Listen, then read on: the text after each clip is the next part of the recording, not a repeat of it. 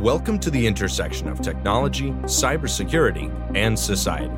Welcome to ITSP Magazine. You're listening to a new episode of Stories from Space podcast, where your host, Matthew Williams, examines the history of human spaceflight, the breakthroughs that revolutionized our understanding of the universe and our place in it, and the brave individuals who work tirelessly to advance the frontiers of our understanding. Knowledge is power, now more than ever. The authors acknowledge that this podcast was recorded on the traditional, unceded lands of the Lekwungen peoples. Hello, and welcome back to Stories from Space. I'm your host, Matt Williams, and today I want to carry on in our ongoing series about settling the solar system, aka the Great Migration. In previous episodes, we looked at how human beings may one day live on the Moon, on Mars, in the clouds above Venus, on scorching Mercury, and in the main asteroid belt. Well, today, we'll be looking at how human beings may someday call the Jovian moons, the large icy moons that orbit Jupiter, a new home for humanity in the outer solar system.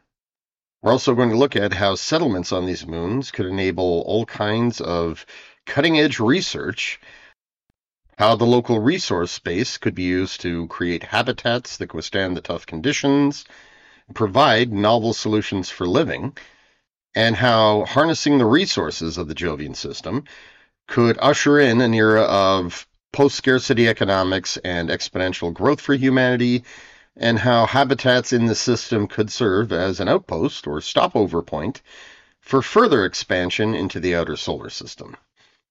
And of course, we're going to look at what the particular challenges of this are and what would need to happen before any such missions and endeavors could really be contemplated.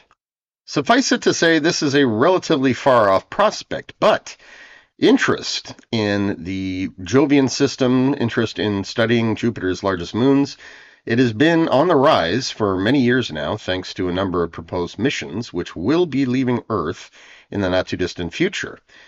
And with the renewed interest in space exploration, with talk of establishing a permanent human outpost on the Moon, sending crewed missions to Mars and building a habitat there, plans and proposals that were suggested during the early space race are now being dusted off and reconsidered, and a lot of new insight and thought are being put into this.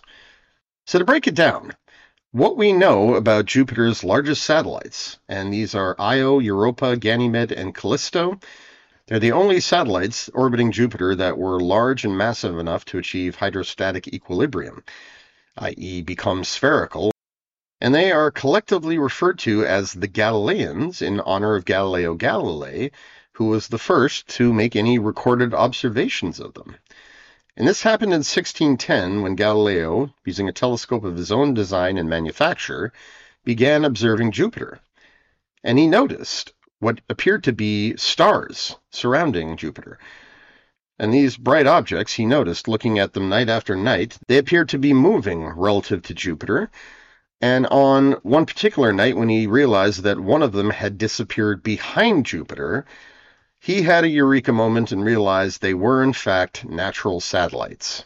And this was a major find at the time because, among many other observations that Galileo would describe in his treatise Starry Messenger, or Sidereus Nuncius, the discovery that other bodies in the solar system had satellites of their own and not just Earth, it demonstrated yet again that the cosmos wasn't perfect. As Christian dogma and the predominant models of astronomy at the time, Aristotelian and Ptolemaic, everything that came before Copernicus's heliocentric model, they all treated the cosmos as perfect crystalline spheres, the heavens, differentiated from Earth, which was matter and which was base. And much like his observation of sunspots or craters on the Moon, he demonstrated that that dogmatic item was false. And it helped him argue the heliocentric model of the universe and usher in the so-called Copernican principle, which said that Earth is not special, Earth is not in a unique and advantaged position to observe the cosmos. The cosmos is characterized by sameness. In any case, what we came to learn about these moons over time, it advanced considerably, mainly with the advent of modern telescopes in the 19th century, and then, of course, the explosion in space exploration by the latter half of the 20th century. And this includes the fact that these moons are predominantly composed of ice and volatiles with silicate minerals and metals concentrated in their cores. Of these 4 satellites, Io is the closest to Jupiter. It's slightly larger than her moon, and like all the Galilean moons, it takes its name from a consort of Zeus in Greek mythology. Zeus being the Greek equivalent to the Roman Jupiter, and so all the satellites are named after characters in Greco-Roman mythology. So accordingly, Io was named after the priestess of Hera in Greek mythology, who Zeus courted and cavorted with. And the moon itself is unique among the others in that it is the only one that's primarily composed of silicate rock and metal, and has the highest density of any known satellite in the solar system. And whereas the others are differentiated between a water and volatile crust and mantle, Io is composed of silicate crust and mantle, a molten lava interior, and a solid core made of iron and iron sulfide. And it is also one of the most geologically active objects, with over 400 active volcanoes on its surface, 100 mountains, many of which are taller than the tallest mountains here on Earth, and lava plumes that can reach up to 500 kilometers, or 300 miles, into space. Now, this extreme activity is due to tidal flexing in the interior, where Io is orbiting Jupiter, which has a tremendous gravitational pull. And as it orbits around the gas giant, this causes its interior to flex and stretch and contract. And this keeps things in a very energetic and molten state and powers that incredible volcanism. And Io also has a tenuous atmosphere because of all these volcanic eruptions, and it's composed predictably of your typical volcanic gases. And because it orbits so close to Jupiter, it's also smack dab in Jupiter's powerful magnetosphere, and this volcanic atmosphere of it is constantly being hit by charged particles from Jupiter, and this causes the planet to experience aurorae, much like Earth. Next in line, you have Europa, which was named after the Phoenician noblewoman and the daughter of the king of Tyre, who became a lover to Zeus and the queen of Crete. Europa is slightly smaller than Earth's moon and is only 65% as massive, and this is mainly due to the fact that Europa is predominantly composed of ice. And in terms of its structure, it has a silicate rocky interior with a possible iron core, then a layer of ocean, which is up to 100 kilometers or 62 miles deep. And its outermost layer consists of a frozen upper crust and a warmer liquid ocean beneath that. Based on various lines of evidence, this interior ocean is believed to be salty, to contain organic molecules, and likely to be oxygenated and heated by a geologically active core. And there are multiple lines of evidence supporting this, as I've said, which include plume activity on the surface that have been observed many times, and its smooth features, which indicate resurfacing events, where liquid from the interior bursts forth onto the surface, refreezes, and appears younger and smoother than older patches of surface that are cratered and show more prolonged exposure to space and solar radiation. And ever since the Voyager probes flew through the system in 1979, scientists have speculated that Europa may, in fact, harbor life in its interior ocean, which could be simple single-celled microbes or something more complex like aquatic creatures. And hence why there are multiple missions destined for Europa in the coming years. We want to learn more about its interior environment and whether or not it could, in fact, be inhabited. And then you have Ganymede, who's named after the young boy who was carried to Olympus by Zeus and became a cupbearer of the gods. Ganymede is the largest moon in the solar system. It's even larger than Mercury, although significantly less dense because of its water content, which is considerable. It is composed of equal parts water, ice, and silicate rock, in fact, with a solid inner core believed to be composed of liquid iron and iron sulfide, and a solid inner core And because of this, it is the only satellite known to have a magnetic field. Similar to Earth, the combination of a solid inner core and liquid outer core, which are counter-rotating compared to its rotation on its axis, this creates a dynamo effect in the interior, which powers a planetary magnetic field. And much like Europa, it is believed to have a deep ocean between two separate layers of ice. This would include the icy crust, but also a layer of water ice that basically, due to pressure and compression, has solidified around the core mantle boundary, so around the rockier and metallic interior. Ganymede also experiences auroras, which is believed to be the result of Jupiter's magnetic field interacting with the satellite's saltwater ocean. And it too shows evidence of cryovolcanism and resurfacing events in that it's got smooth surfaces and youthful-looking terrain that is sitting next to older, darker patches of surface. And last, rounding out the four, is Callisto, which was named for a nymph associated with Artemis, the goddess of the hunt. This is the third largest satellite in the solar system. It's about 99% the size of Mercury, but again is significantly less dense. And because of its distant orbit to Jupiter, it has never experienced tidal heating, which is made evident by its internal structure, which again is based on planetary modeling, which has had a significant impact on its internal structure and its evolution. The moon itself is about equal parts rocky material and water ice, with the addition of volatile elements that are frozen, like ammonia. And so, while it has an ocean too, or is believed to have a salty ocean, its core consists of compressed rocks and ices and a smaller silicate core, and the possibility of this interior ocean being warm and energetic are lower, but it is believed that with sufficient ammonia, which has a much lower freezing point, and heat provided by the decay of radioactive elements, it could still have a liquid water ocean. And unlike its peers, Callisto's surface doesn't show signs of resurfacing or cryovolcanism because it is saturated by ancient craters, with newer ones formed over older ones, some of which are particularly big. Now, what we've really come to understand about this system has really only been in the past few decades, thanks to robotic explorers.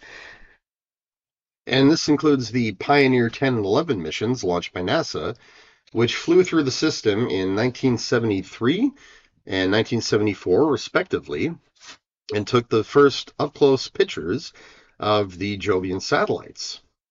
And these were followed up in 1979 by the Voyager 1 and 2 probes, who buzzed through the system and took more detailed images as they were making their way to the outer solar system. Then there was the joint European Space Agency and NASA mission called Ulysses, a robotic space probe that flew past Jupiter in 1992 and again in 2004, whose main mission was to orbit the Sun and study it from various latitudes. And like many spacecraft, Ulysses was relying on Jupiter to provide a gravitational assist maneuver in both cases, but used the opportunity to take more pictures and gather more data on the system. And the Cassini probe went by there too in 2000 on its way to Saturn, followed by the New Horizons probe in 2007. And to date, the only missions that have gone to the Jupiter system and stayed there, that have orbited the gas giant in order to provide more insight into the planet, its systems and moons, these were the Galileo mission, which reached the system in 1995 and studied the planet until 2003, and the more recent Juno mission, which arrived in 2016 and continues to study Jupiter to this day, and whose mission has been extended until September 2025. Now, while the Pioneer missions did provide some tantalizing hints about what might be going on in Jupiter's moons, it was Voyager 1 and 2 that provided the first real indications that Europa, that it might have an ocean beneath its icy surface. And combined with an understanding that tidal flexing in the interior was likely causing heat and hydrothermal activity, similar to what we see on Earth, where vents form in the ocean floor and volcanic heat is pushed up, as well as all kinds of chemicals that are essential to life. This began to fuel the notion that, in fact, Europa may harbor life underneath its icy surface.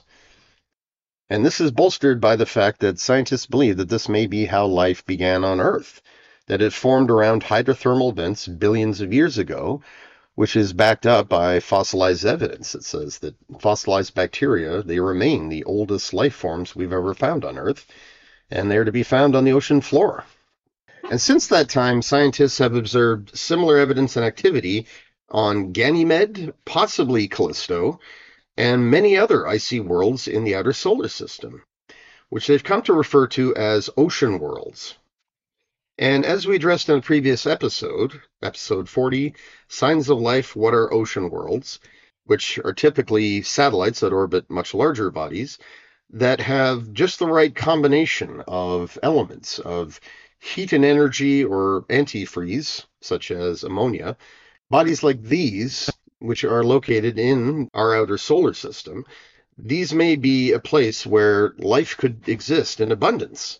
And it may even be the same for exoplanet systems, that the most likely place to find life is beneath the icy sheets of moons that have warm water interiors.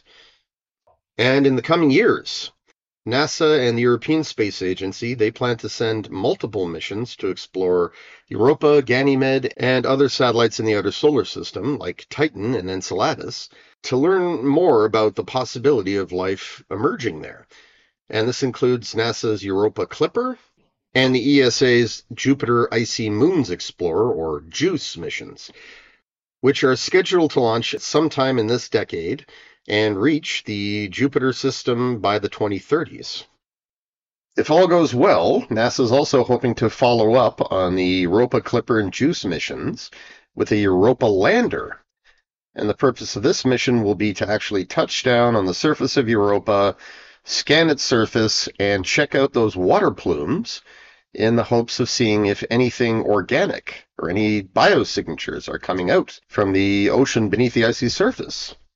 So, as you can probably tell from these descriptions, these mission proposals, the Jovian moons are a very, very tempting destination there for robotic missions, for science, for exploration, and at some point, space agencies around the world and nonprofits, they want to send crewed missions there to explore them more fully. And the main purpose of these missions are astrobiological in nature, to see if there is, in fact, life on these frozen planets well beyond the frost line, beyond what we consider to be the habitable zone of our solar system.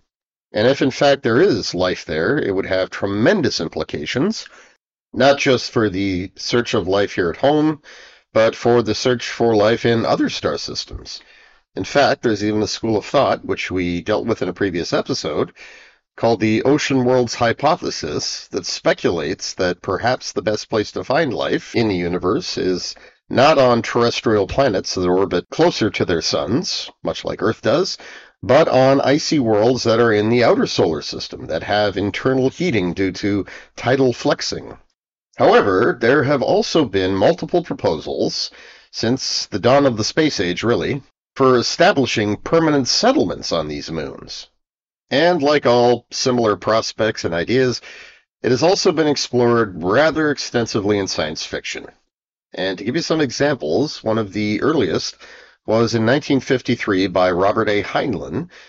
His book Farmer in the Sky depicts a teenage boy and his family moving to Ganymede, which they are in the process of terraforming in order to make it an abundant source of crops for Earth. And the idea of a settlement on Ganymede is something that Heinlein would come back to in many subsequent stories. Paul Anderson, the author of Tau Zero, one of the most famous and influential books on the subject of interstellar travel, he also released a book in 1954 called The Snows of Ganymede. And in this story, again, the subject of terraforming comes up, but it involves a group of terraformers who are visiting a settlement that had been established centuries earlier by religious fanatics from Earth. And then you have Arthur C. Clarke's Space Odyssey series, perhaps the most well-known, in which Europa plays a very central role, mainly because of the speculation that was really quite common at the time. Now, in 2001, this subject really didn't come up. Jupiter's system of moons was where the larger monolith was residing and sending communications to the outside world. But for 2010, which Clarke released in 1982, and this was known as Odyssey 2, but the film adaptation that came out a few years later, it was known as The Year We Make Contact. The focus now is on Europa and how the monoliths may be attempting to encourage evolution there as well. I won't tell you how because that would spoil the story. And he would come back to that in Odyssey 3 and 3001, The Final Odyssey, which was the last of the Space Odyssey series that he wrote before passing away.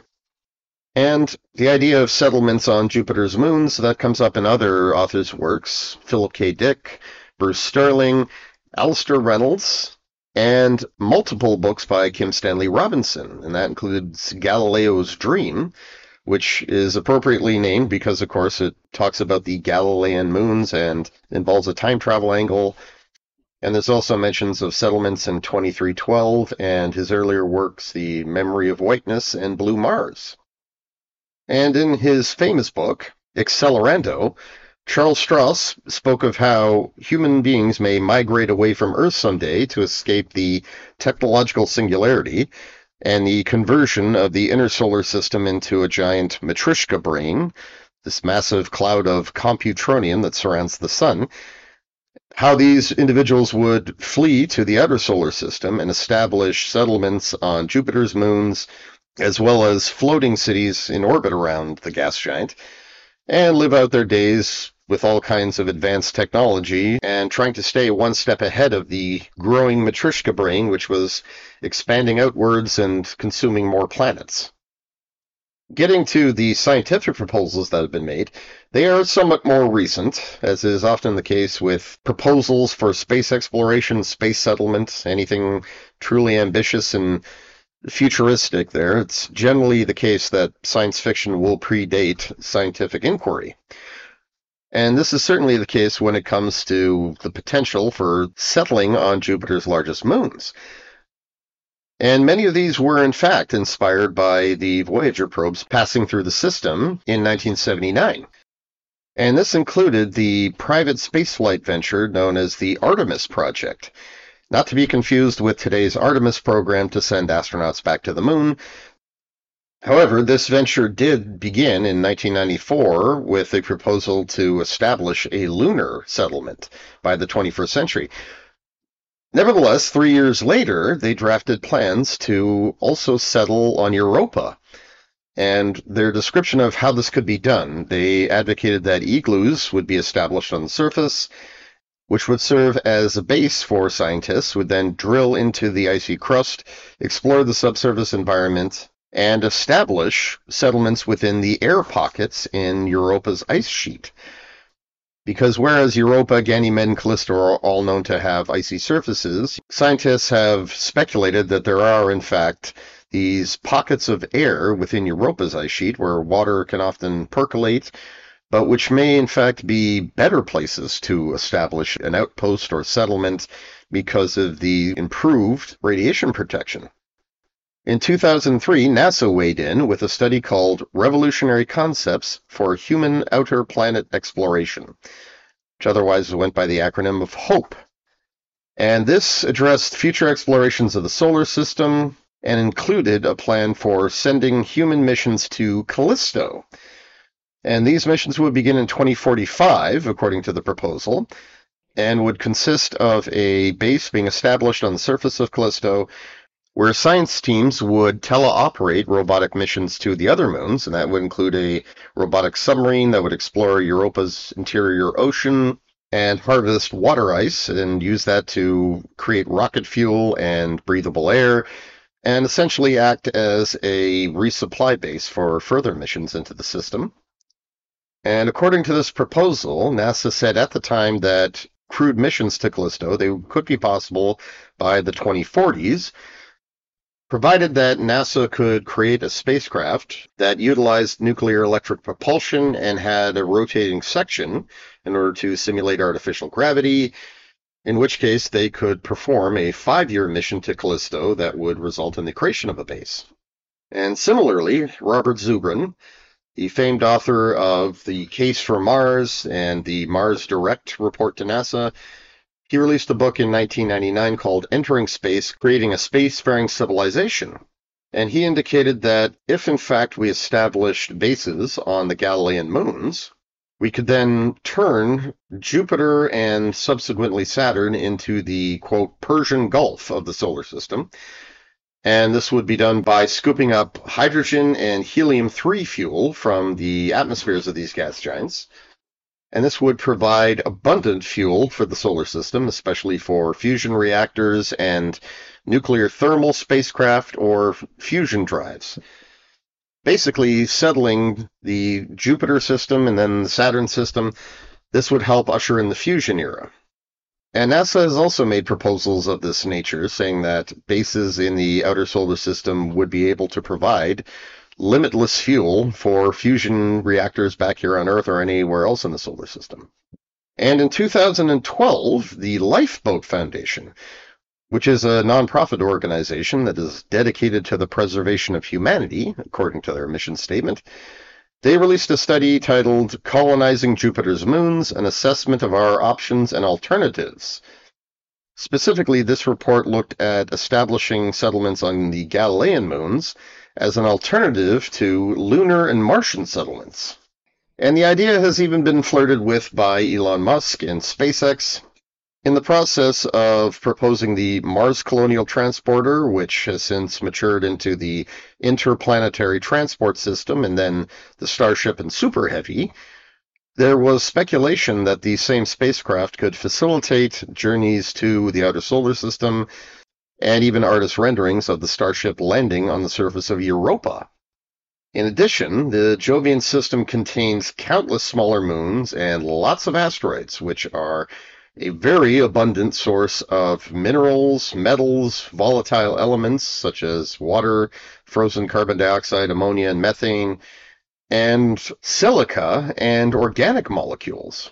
And these include the Greeks and the Trojans, two families of asteroids that follow Jupiter around in its orbit, which could be mined for substantial resources and wealth, which could be harvested as part of an in situ resource utilization program in order to build facilities and bases in the system and infrastructure throughout.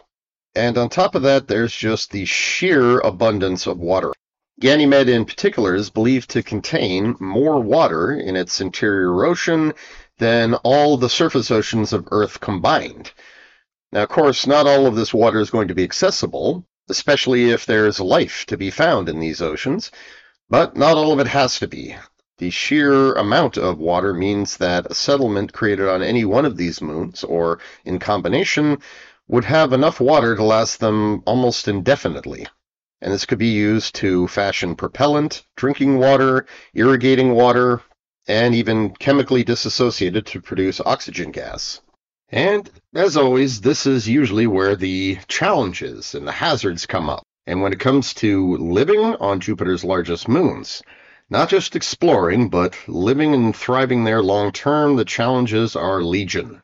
And the most obvious of these is distance. Similar to Mars, the time it takes to reach Jupiter from Earth, it varies considerably depending upon when Jupiter is in opposition relative to the Sun, which is to say on the same side of the Sun as Earth.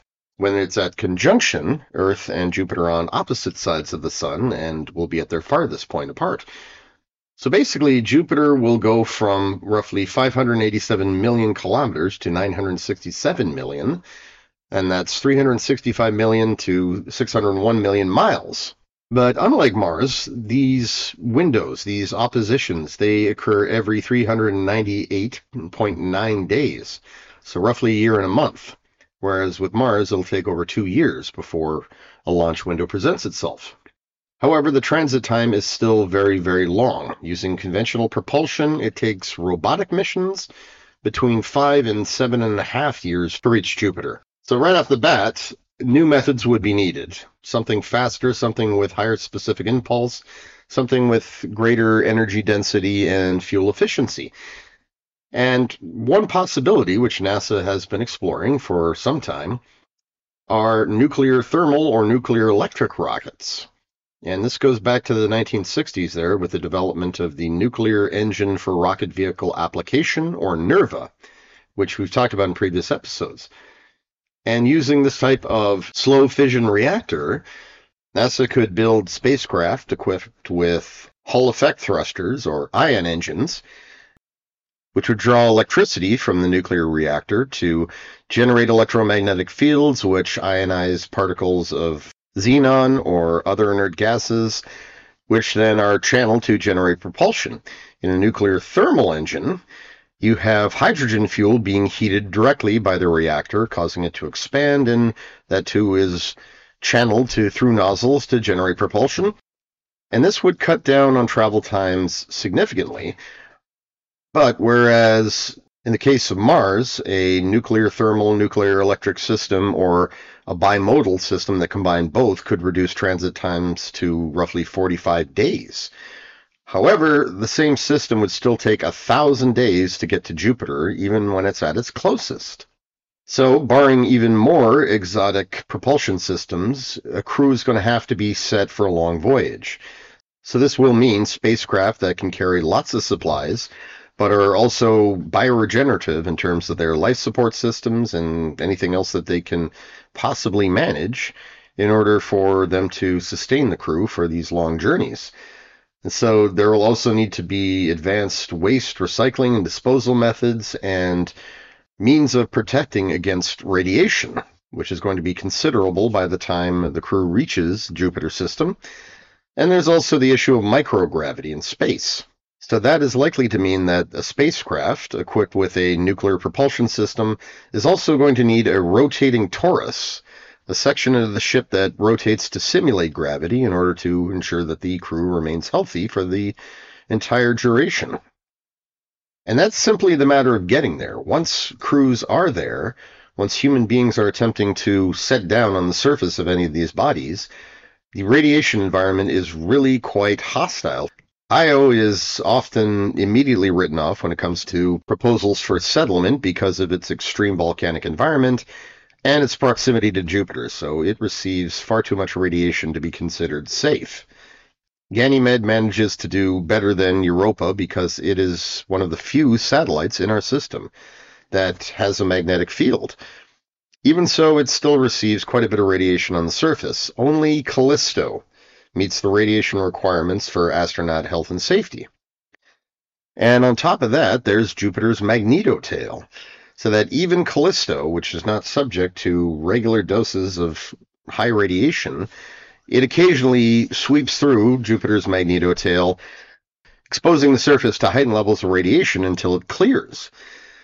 So basically, any settlement orbiting Jupiter is going to need radiation protection in one form or another. There's also the matter of gravity. Now, on Jupiter's largest moons, it ranges from 12.6% of Earth normal for Callisto and 18.3% for Io. And this, of course, is related to their densities. So here, too, you have the issue of what long-term exposure can mean. Bone and muscle degeneration, psychological and cognitive impacts. So again, artificial gravity is going to need to be a solution. Luckily, there are possibilities, and they have been researched at length. And many of these were contained in actual mission proposals. For example, you have the aforementioned HOPE study conducted by NASA in 2003, which recommended a spacecraft equipped with a nuclear electric engine and a rotating torus that would be destined for Callisto on a 5-year mission. NASA performed a similar study in 2011 called Nautilus X, which was short for Non-Atmospheric Universal Transport intended for lengthy United States exploration. So here, too, the concept involved a spacecraft with a rotating torus right around its center that would not only provide simulated gravity for the astronauts as they're traveling to the system, but upon arrival, this torus could be separated and used as a space station, which settlers could occasionally retreat to for the sake of gravity therapy. And this echoed something that the Lifeboat Foundation recommended in their report, where they indicated that the Jovian moons were the most preferable destination beyond the Moon and Mars, and they recommended that pinwheel stations throughout the system would provide a long-term solution to the issue of lower gravity. In addition, there are plenty of solutions for building on the surface of the largest satellites. On Callisto, for example, it is covered in many large craters, the largest of which are Asgard and Valhalla, and they're made up of these concentric rings. And each of these concentric circles could be enclosed by a dome. Another idea is to build domes in a tube-like fashion so that they're stationed and steadied from peak to peak and maintain a livable volume within the entire valley. And inside of these, ecosystems could be engineered. And this would consist of placing a layer of regolith that are harvested from nearby asteroids and rocky bodies between the settlement and the ice sheet. That way, when you increase the temperature, you're not melting into the ice. And then this could be fertilized with water and organic molecules, locally sourced, to create soil. And then you can build on top of that. You can start paving sections to build infrastructure, and plants and animals could be imported and introduced into this to create a self-sustaining ecosystem. And this would provide long-term sources of food, but would also help replenish the water and the air. Now, as for on Europa and Ganymede, given the higher levels of radiation, studies have focused on how habitats could be built within the ice sheet. And as said before, these air pockets, they could provide natural shielding against radiation, and they wouldn't have to be particularly deep either. According to research by Rich Terrell of NASA's Jet Propulsion Laboratory, you'd only need to dig 2 meters or 6 feet into the ice in order to provide for all your radiation protection needs. And then, same thing. Settlement could be built by insulating the ground with powdered regolith, fertilizing it, turning it into soil, and then building up the infrastructure needed. And while creating a settlement on Io is really not advisable because of the chaotic nature of its surface, it is incredibly rich in terms of molten metals and volcanic gases, and if harnessed, these could be a tremendous source of power and basic elements, many of which are needed in manufacturing for the entire system. And as noted, the system is incredibly rich in terms of volatile elements, such as frozen water, frozen ammonia, frozen methane, and these could be harnessed along with minerals and metals, and they could be used to fashion everything from oxygen gas, drinking water, and chemical fertilizers to propellants. And last but not least, Jupiter's powerful gravity and its magnetic field, which is one of the leading hazards in the system, they could be harnessed to generate tremendous amounts of power. So, as noted, Io, Europa, and Ganymede all experience tidal flexing in their interior because of Jupiter's powerful gravity, and this leads to, in the case of Io, powerful lava flows, and Europa and Ganymede, it's believed to cause hydrothermal activity at the core mantle boundary. So if turbines were placed around these hydrothermal vents, they could spin wheels and generate electricity, as well as absorbing heat and chemical energy coming from the interior. In the case of Io, you'd need to get pretty creative, but again, super materials or something that can just turn that immense amount of heat and lava into an electrical source. There are means. That too could turn Io into a massive power station. And even more radical is the idea of putting piezoelectric devices inside the moons to convert that tidal flexing into electricity. And that's something that would require access to the core regions of these moons, so that would be a far-off possibility, but it is a sustainable and renewable one. So it's definitely something worth considering. And slightly less exotic, there's the idea of placing satellites with powerful electromagnets in space, and as they pass through Jupiter's magnetic field, they will extract energy. Similar to how space-based solar satellites could collect power 24/7 from the sun and beam it to Earth, these would be able to extract energy from Jupiter's magnetic field and beam it directly into habitats on Jupiter's moons. Now, lastly, but perhaps most importantly of all, there's the question of what if we find life inside of Europa, inside of Ganymede, inside of Callisto even. And so we have to then ask the question, what happens if these moons already have indigenous life on them and we intend to settle? This not only creates a huge opportunity for immense scientific research that could provide extreme insight into how life originated in our solar system and where else it could be, but it creates a massive ethical burden. If we are going to settle on these moons, much in the same way if we're going to settle on Mars or in the clouds above Venus, should they also be home to life forms, most likely simple bacterial ones, what is our presence going to do? What's the impact going to be? And so planetary protections, we're going to have to work that out well in advance. If we intend to study life there, we need to do so in a way that is as non-invasive as possible and as careful and sterile as possible. And if we're going to build settlements and build infrastructure and tap the system for energy resources, we need to know where the life resides, where it's most likely to be found. And of course, we need to ensure that we can go about development in a way that's sustainable so that we're not causing a massive ecological disaster. So we're not just talking about human safety and health and well-being. All those considerations need to be worked out well in advance, but so do the ethical and planetary protection considerations. If we intend to send human missions anywhere in the solar system, we need to know exactly what impact that's likely to have. So as a final point, I'd like to ask the question that always comes up in these situations, is it worth it? When it comes to the benefits and cost analysis, what exactly are we gaining by establishing a human foothold in the Jupiter system?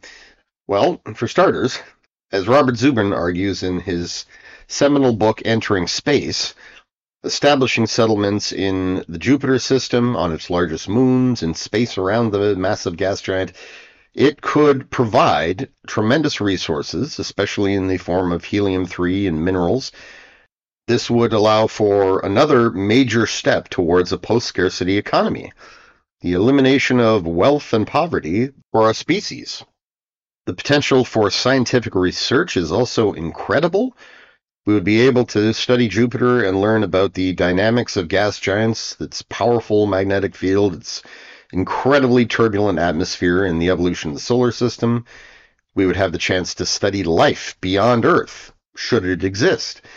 And we can do so safely, provided we take the necessary steps and make sure that we've got all the right ethical and protection laws in place to begin with. And of course, there's the possibility of refueling stations and outposts in the system, which would allow for missions farther into the outer solar system, particularly to Saturn, which is also a major system when it comes to an abundance of resources. And so, as Robert Zubrin summarized, the outer solar system could become the Persian Gulf of the solar system, but it would be providing for a fusion economy, not a fossil fuel economy. So the potential, much like the risks, are rather incredible. And above all, there's just the potential for adventure. You propose the idea of going to Mars or going to the outer solar system and staying there, of creating a life, of building with the local environment, studying from it, learning from it, and seeing a new branch of humanity being created. The idea just inspires a lot of awe, wonder, and excitement for many people. And so it's a safe bet that if someday the option exists, if we have reached out and already placed humans in significant numbers on the moon, on Mars, in the asteroid belt, in the clouds above Venus, then there are those who are going to look even further and who are going to say, let's get out to Jupiter. Let's see what's there. Let's establish a home there. And hopefully, because living in these environments requires living sustainably, that will ensure that we don't wreck the place up and cause ecological collapse. One of the main reasons that settling space is so very attractive is that it will help ease the burden we've placed on Earth, and also foster technologies that could help save this planet. As the saying goes, with every mistake, hopefully we are learning. Well, thank you for listening, and tune in next time where we will discuss how human beings might settle on the largest moons of Saturn and within the Saturn system, the benefits, the challenges, and the potential of finding life there too. We'll also get into more proposed resolutions to the Fermi paradox, and we'll get the chance to speak to some other exciting guests who are established veterans of the space industry and space exploration, or rising stars, people who are working towards making great breakthroughs. In the meantime, thank you for listening. I'm Matt Williams, and this has been Stories from Space. We hope you enjoyed this episode of Stories from Space podcast with Matthew Williams. If you learned something new and this podcast made you think, then share itspmagazine.com with your friends, family, and colleagues. If you represent a company and wish to associate your brand with our conversations, sponsor one or more of our podcast channels. We hope you will come back for more stories and follow us on our journey. You can always find us at the intersection of technology, cybersecurity, and society.